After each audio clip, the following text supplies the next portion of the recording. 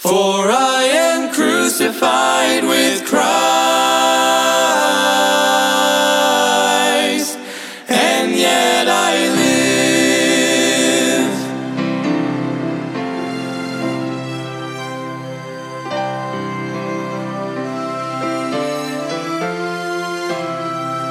Embrace the cross where Jesus... Welcome to Crossbound Ministries, where we are bringing the gospel of Jesus Christ to the world, encouraging Christians and pointing sinners to the cross. Will you please pray about supporting our broadcast and ministry that gives us the ability to spread God's word? You can get involved by going to crossboundministry.com. Please welcome our preacher, Mike Sadler, as he brings us an important message from God's word. Embrace the love the cross requires. Cling to the wall. A journey of faith. Let's look at a journey of faith today. How did Noah get to Mount Ararat? We're going to look at the journey to Mount Ararat. A journey of faith. Amen. As there's many journeys of faith in the Bible. Look, open your Bible with me to Genesis chapter number 6 and verse number 1. Genesis chapter 6 and verse number 1.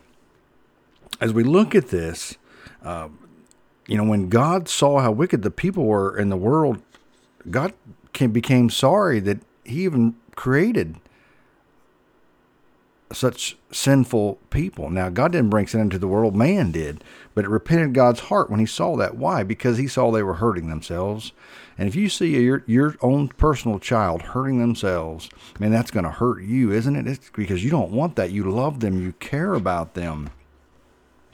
So God was repentant in his heart. He was sad, I'm sure, and he was hurt and he angry and many other emotions along with it. So as we look at this today, look at Genesis chapter 6 and verse number 1. We'll read through verse 9. And it came to pass, when men began to multiply on the face of the earth, and daughters were born unto them, that the sons of God saw the daughters of men they were very fair, and they took them wives of all which they chose. And the Lord said, My spirit shall not always strive with man, for that he also is flesh. Yet his days shall be 120 years. There were giants in the earth in those days, and also after that, when the sons of God came in unto the daughters of men, they bare children to them. The same became mighty men, which were old, men of renown. And God saw that wickedness of man was great in the earth, and that every imagination of the thoughts of his heart was continually evil. And it repented the Lord that he had made man on the earth, and it grieved him at his heart. And the Lord said, I will destroy man whom I have created from the face of the earth, both man and beast, and the creeping thing, and the fowls of the air. It repenteth me that I have made them. But Noah found grace in the eyes of the Lord. And it goes on to say that these are the generations of Noah, was a just man and perfect in his generations. Noah walked with God, the Bible says. And if you only get one thing out of this whole message today, this is it. Listen to me. This is what I want you to get. Noah's greatest decision was not to build the ark. Noah's greatest decision was when he chose to walk with God. Building the ark was simply a byproduct that came out from him walking with God. It was the fruit of him walking with God. Because God might have destroyed everybody if he didn't find one person. But the Bible says, but Noah found grace in the eyes of the Lord. Noah and his family and his 3 boys, Shem, Ham, and Japheth, and their wives. And so God looked down. If you think that one person can't make a difference, listen to me, ladies and gentlemen. If you think one person can't make a difference for the kingdom of God, for God himself, you look at Noah. When God looked down, the whole earth was full of wickedness, the Bible says. God repented that he made man in the earth. But it says, but Noah found grace in the eyes of the Lord. One person, one man, one wife, one family can make a huge difference for the Lord. Amen. So if you wonder what impact am I really making, who am I really reaching, Noah had no idea that thousands of years later, we'd be talking about him and how he chose to walk with God. The other thing I want you to know, 2 points. Noah's greatest decision was to walk with God. And point number 2, I want you to remember, a corrupt heart and mind will always lead to a corrupt life. Let me say that again. A corrupt heart and a corrupt mind will lead to a corrupt life. Because sin starts in the heart and in the mind. Remember, that's where the battleground is at. It's in your mind, in the heart. Because in verse number 5, it says, and God saw that the wickedness of man was great in the earth, and that every, imagination of the thoughts of his heart. It doesn't even say what they were doing was evil, what happened, what so-and-so did, what this man did. No, it specifically says the imagination of the thoughts of every person's heart was continually evil, except Noah and his family. Does God care about your thoughts? Absolutely. That verse proves it right there. God cares about what you're thinking about. God cares about where your heart's at. And it takes work, ladies and gentlemen, to keep your heart right with the Lord. But you've got to make that decision like Noah did. He chose to walk with God. Will you make that decision today? Will you make an impact for the Lord today? Maybe God will have you build your own form of ark, whatever that may be in your life. Now, I don't mean the ark in general, but that's the principle I'm talking about. When you walk with God, it may be that you lay a foundation for generations to come in your own family, that you trusted God, you put your faith and trust in the Lord Jesus Christ, you believe in Jesus, and you listen to his word. Amen. That may be what God builds in your life. By the way, there's nothing bigger or better you could build than something like that. God cares about the people. He don't care about the big church building or the big budget or the big this or the 900-foot cross that somebody can put up. He cares about none of that. He cares about little boys, little girls, men's and women's hearts and souls and minds and their salvation. That's what Jesus came to die on the cross for, to save your soul from the fires of hell. He could care less how big your building is or how big your name is. The Lord Jesus Christ cares about people. So if he cares about people, then we should too. Amen. Will everybody heed the warning? No, they will not. The Bible says that Noah was a preacher of righteousness for 120 years while he built the ark. Yet many didn't listen. It was just him and his family on the boat. It doesn't say nobody got right and got on the boat with him. But he still was faithful to preach and warn them. Let me tell you a story about 1969 at Pass Christian, Mississippi. There was a hurricane coming in, and there was some people that had a 3-story beach house, and they were going to throw a party, a hurricane party. I think they were a little overconfident, because even the police came out to say, hey, listen, it's getting bad. You need to leave. And they started hollering down from the balcony, we're not leaving. And then finally the owner said, you'll have to arrest me if you want me to leave. This is my house. He was upset.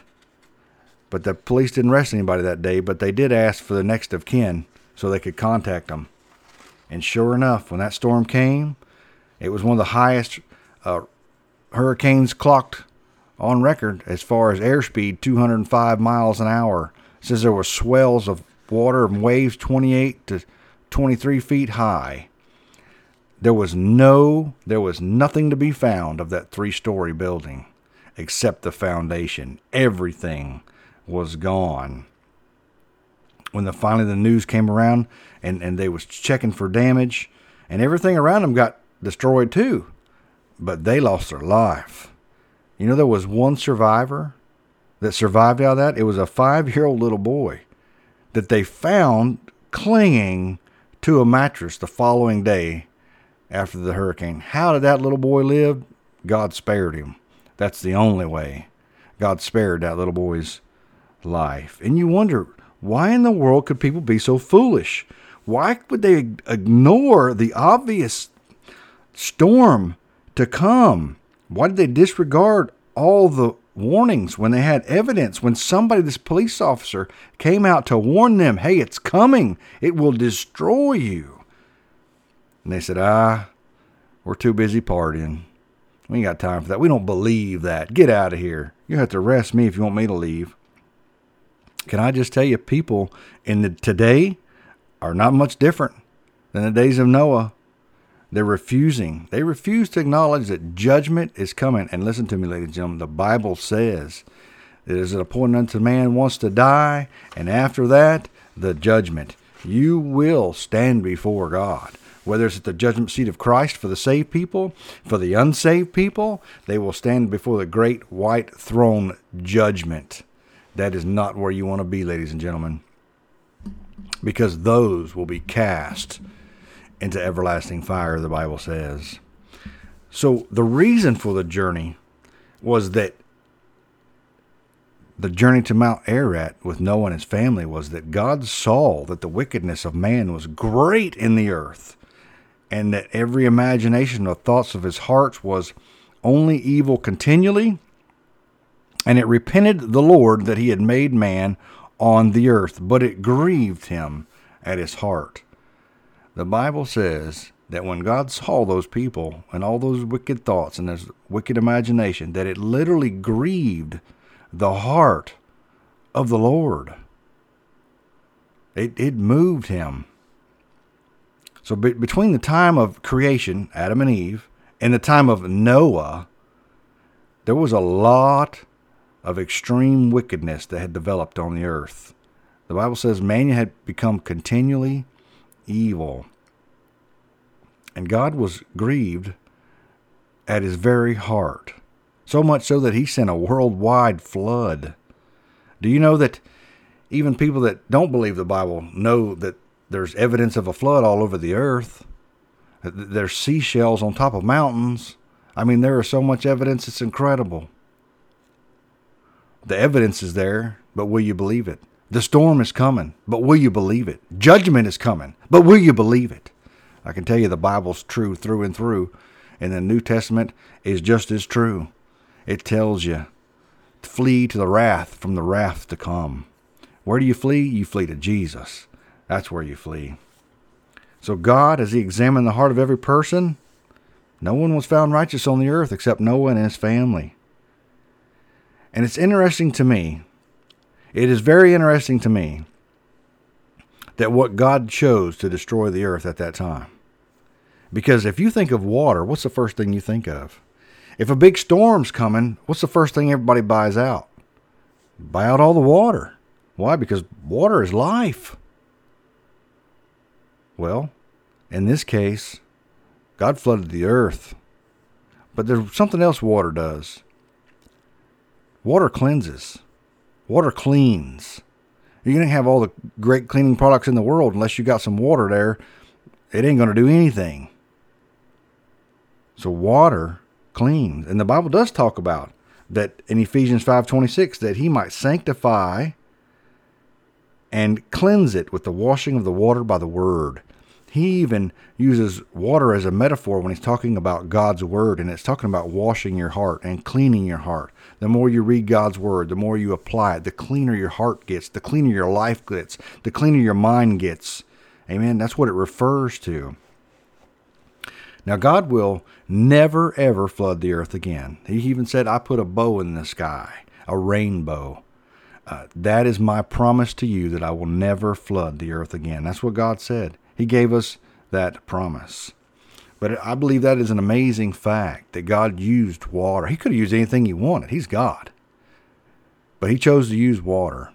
And water washes things clean. And that's what he was doing. He was cleaning the earth up. He was getting rid of the evil and the wickedness and the continual bad, evil thoughts people were having. And he was starting over with this family, Noah and his family. Verses 7 and 8 said, And the Lord said, I will destroy man whom I have created from the face of the earth, both man and beast, and the creeping thing, and the fowls of the air. For it repenteth me that I made them. But Noah found grace in the eyes of the Lord. Listen to me, ladies and gentlemen. Anybody can find grace in the eyes of God nowadays through the Lord Jesus Christ. Do you know that every story in the Old Testament is a picture pointing to the salvation through the Lord Jesus Christ? Noah building this ark is a perfect picture of Jesus dying on the cross. You've got to get on board in order to be saved. Amen. You've got to get on Team Jesus, in other words. And I don't say that lightly when I say Team Jesus. Believe me, you've got to realize you are a real rotten sinner. And that even if you've never actually physically done something, listen to what the Bible says. And that every imagination of the thoughts of his heart was evil continually. Even your thought life, God is going to judge. Just by that condemns every person that's ever lived. Amen. Because God cares about the heart. It's the ones that's squeaky clean that you really got to worry about, because they don't think they need Jesus. They don't think they need God, but they're exactly the ones that need God. And God wants to use them. And God wants to use you. But you've got to get on board. See, that ark was a perfect picture of the Lord Jesus Christ and his saving power. Saving from what? What do people talk about? I'm saved. What are they saved from? They're saved from the penalty of their own sin, which is a place called hell. That's what it means to be saved. If you're going to get saved, you got to get saved from something, right? That's what they're being saved from. That's what you can be saved from. Because God's standard is not like our standards. God's standards is much higher. He has perfect standards, and there's no one as perfect. See, that's why Jesus came to die on that cross, so that he can make you perfect, so that he can write your name in the Lamb's Book of Life, so you can be washed in the perfect blood of the Lamb of God, that he can put a perfect white robe upon you, and that when God looks at you, he actually sees Jesus, and Jesus is perfect. Amen? So that's what the picture of the ark is. A lot of corrupt hearts in those days. In the beginning, God created Adam and Eve, and there was no sin. How do we go from no sin to a world that's so full of wickedness and evil, and everybody's having horrific thoughts that God wants to destroy the earth? Well, God didn't do that, man did. And that answers your question right there. Why does good things happen to bad people? Because we live in a rotten, sinful world. God didn't do it. We did it. Most of the suffering in the world comes from one human hurting another. And so how can we blame God? Even if you took God out, there'd still be suffering. Now, you can't take God out. But listen to me, God is good. But God allows free will, and there's something so sacred, he won't touch it, and that's your free will. He wants you to choose him. So that the holiness that allowed Adam and Eve to enjoy that fellowship, and Satan came into the garden disguised as a serpent, and he tempted Eve to eat of the fruit, and she disobeyed God. Then she got Adam to eat of the fruit, and he disobeyed God. And by doing so, they brought sin into the world. And by the way, Eve used her own reasoning, her own rationalizing thoughts to rationalize her disobedience. Instead of looking to God or to her husband, she made that choice. And then her husband made that choice. He didn't have to eat that fruit just because his wife gave it to him. He could have said, listen, God told us not to do that, but he didn't. He actively chose, and that's on him.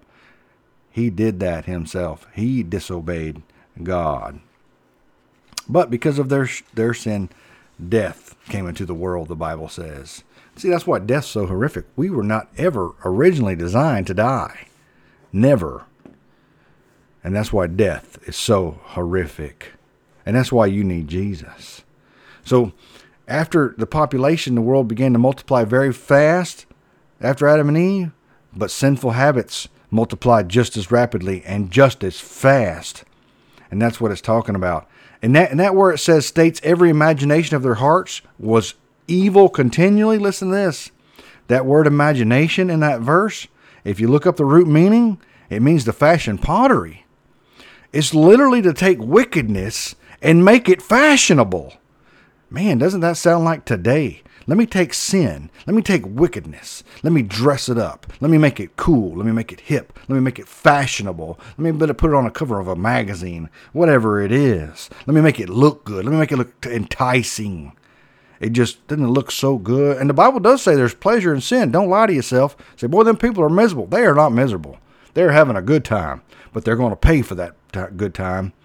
The Bible says there is pleasure in sin, but 'tis for a season. It's just for a short time. And the price you pay will be 1,000,000 times worse than what that was ever worth. And you'll regret you ever did it. But is there pleasure in the midst of doing it? Absolutely. The Bible even says so. There's pleasure in sin, but you're going to pay a massive price. You'll destroy yourself, destroy your family, destroy your marriage, destroy your ministry, destroy everything that you have that is any good. And then when that's over, you will cry your eyes out and regret it. Will God forgive you?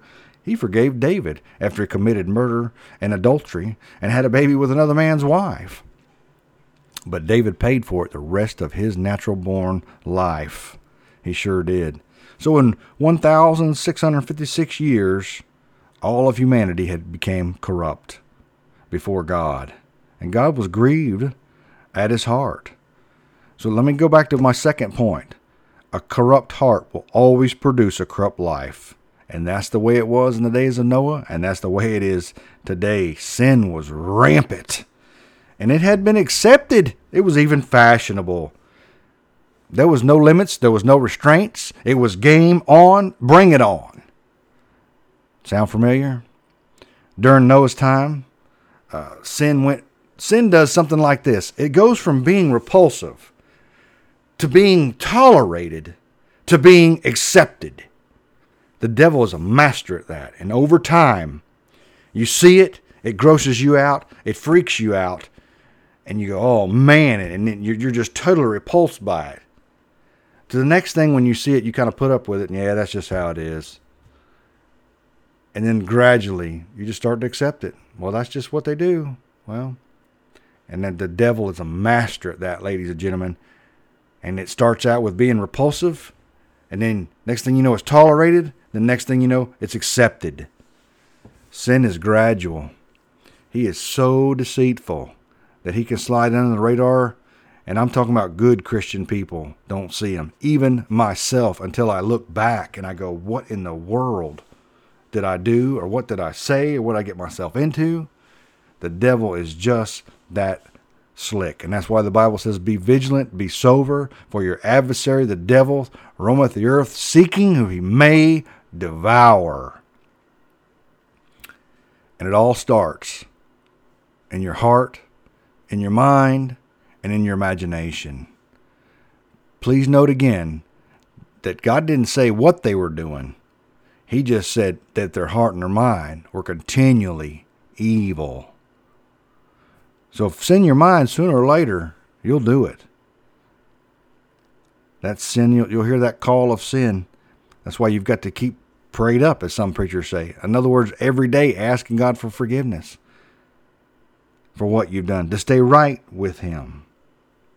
Now, it doesn't mean you won't mess up. You might mess up big time, but that's where grace comes in. The Bible says a righteous man falls on his face 7 times, yet he gets up again. You keep on moving forward for the Lord. Keep on serving Jesus. Don't you know Noah wanted to give up when he was out there preaching? They're mocking him, making fun of him, throwing stuff at him. It has never rained, and he's building this giant boat on dry land. And they probably thought, you idiot. And he even might have thought once or twice, man, this is crazy, but I'm following what God told me to do. Hey, it might be crazy what you're doing, but if you're doing what God told you to do, like when Noah was building that ark, you are right with God. You keep walking with God. That is the biggest decision you'll ever make. Like with Noah, he chose to walk with God.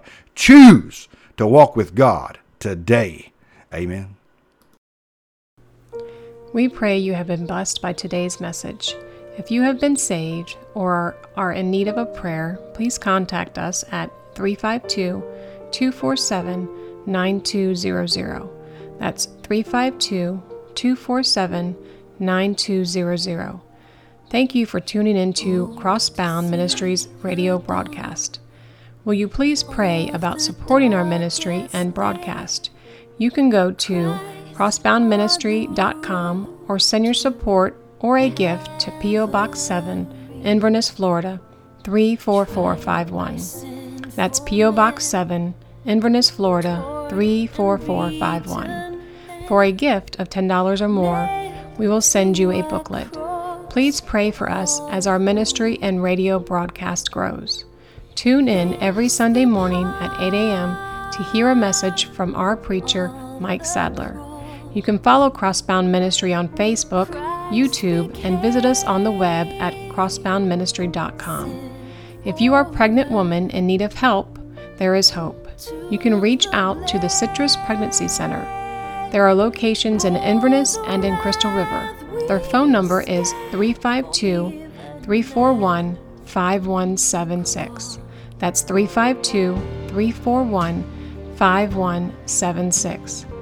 This broadcast has been sponsored in part by Henley's Grading Incorporated for all your land clearing and hauling needs, located in Hernando, Florida, 352-897-3507. That's 352-897-3507. This program is sponsored by Crossbound Ministry of Inverness, Florida.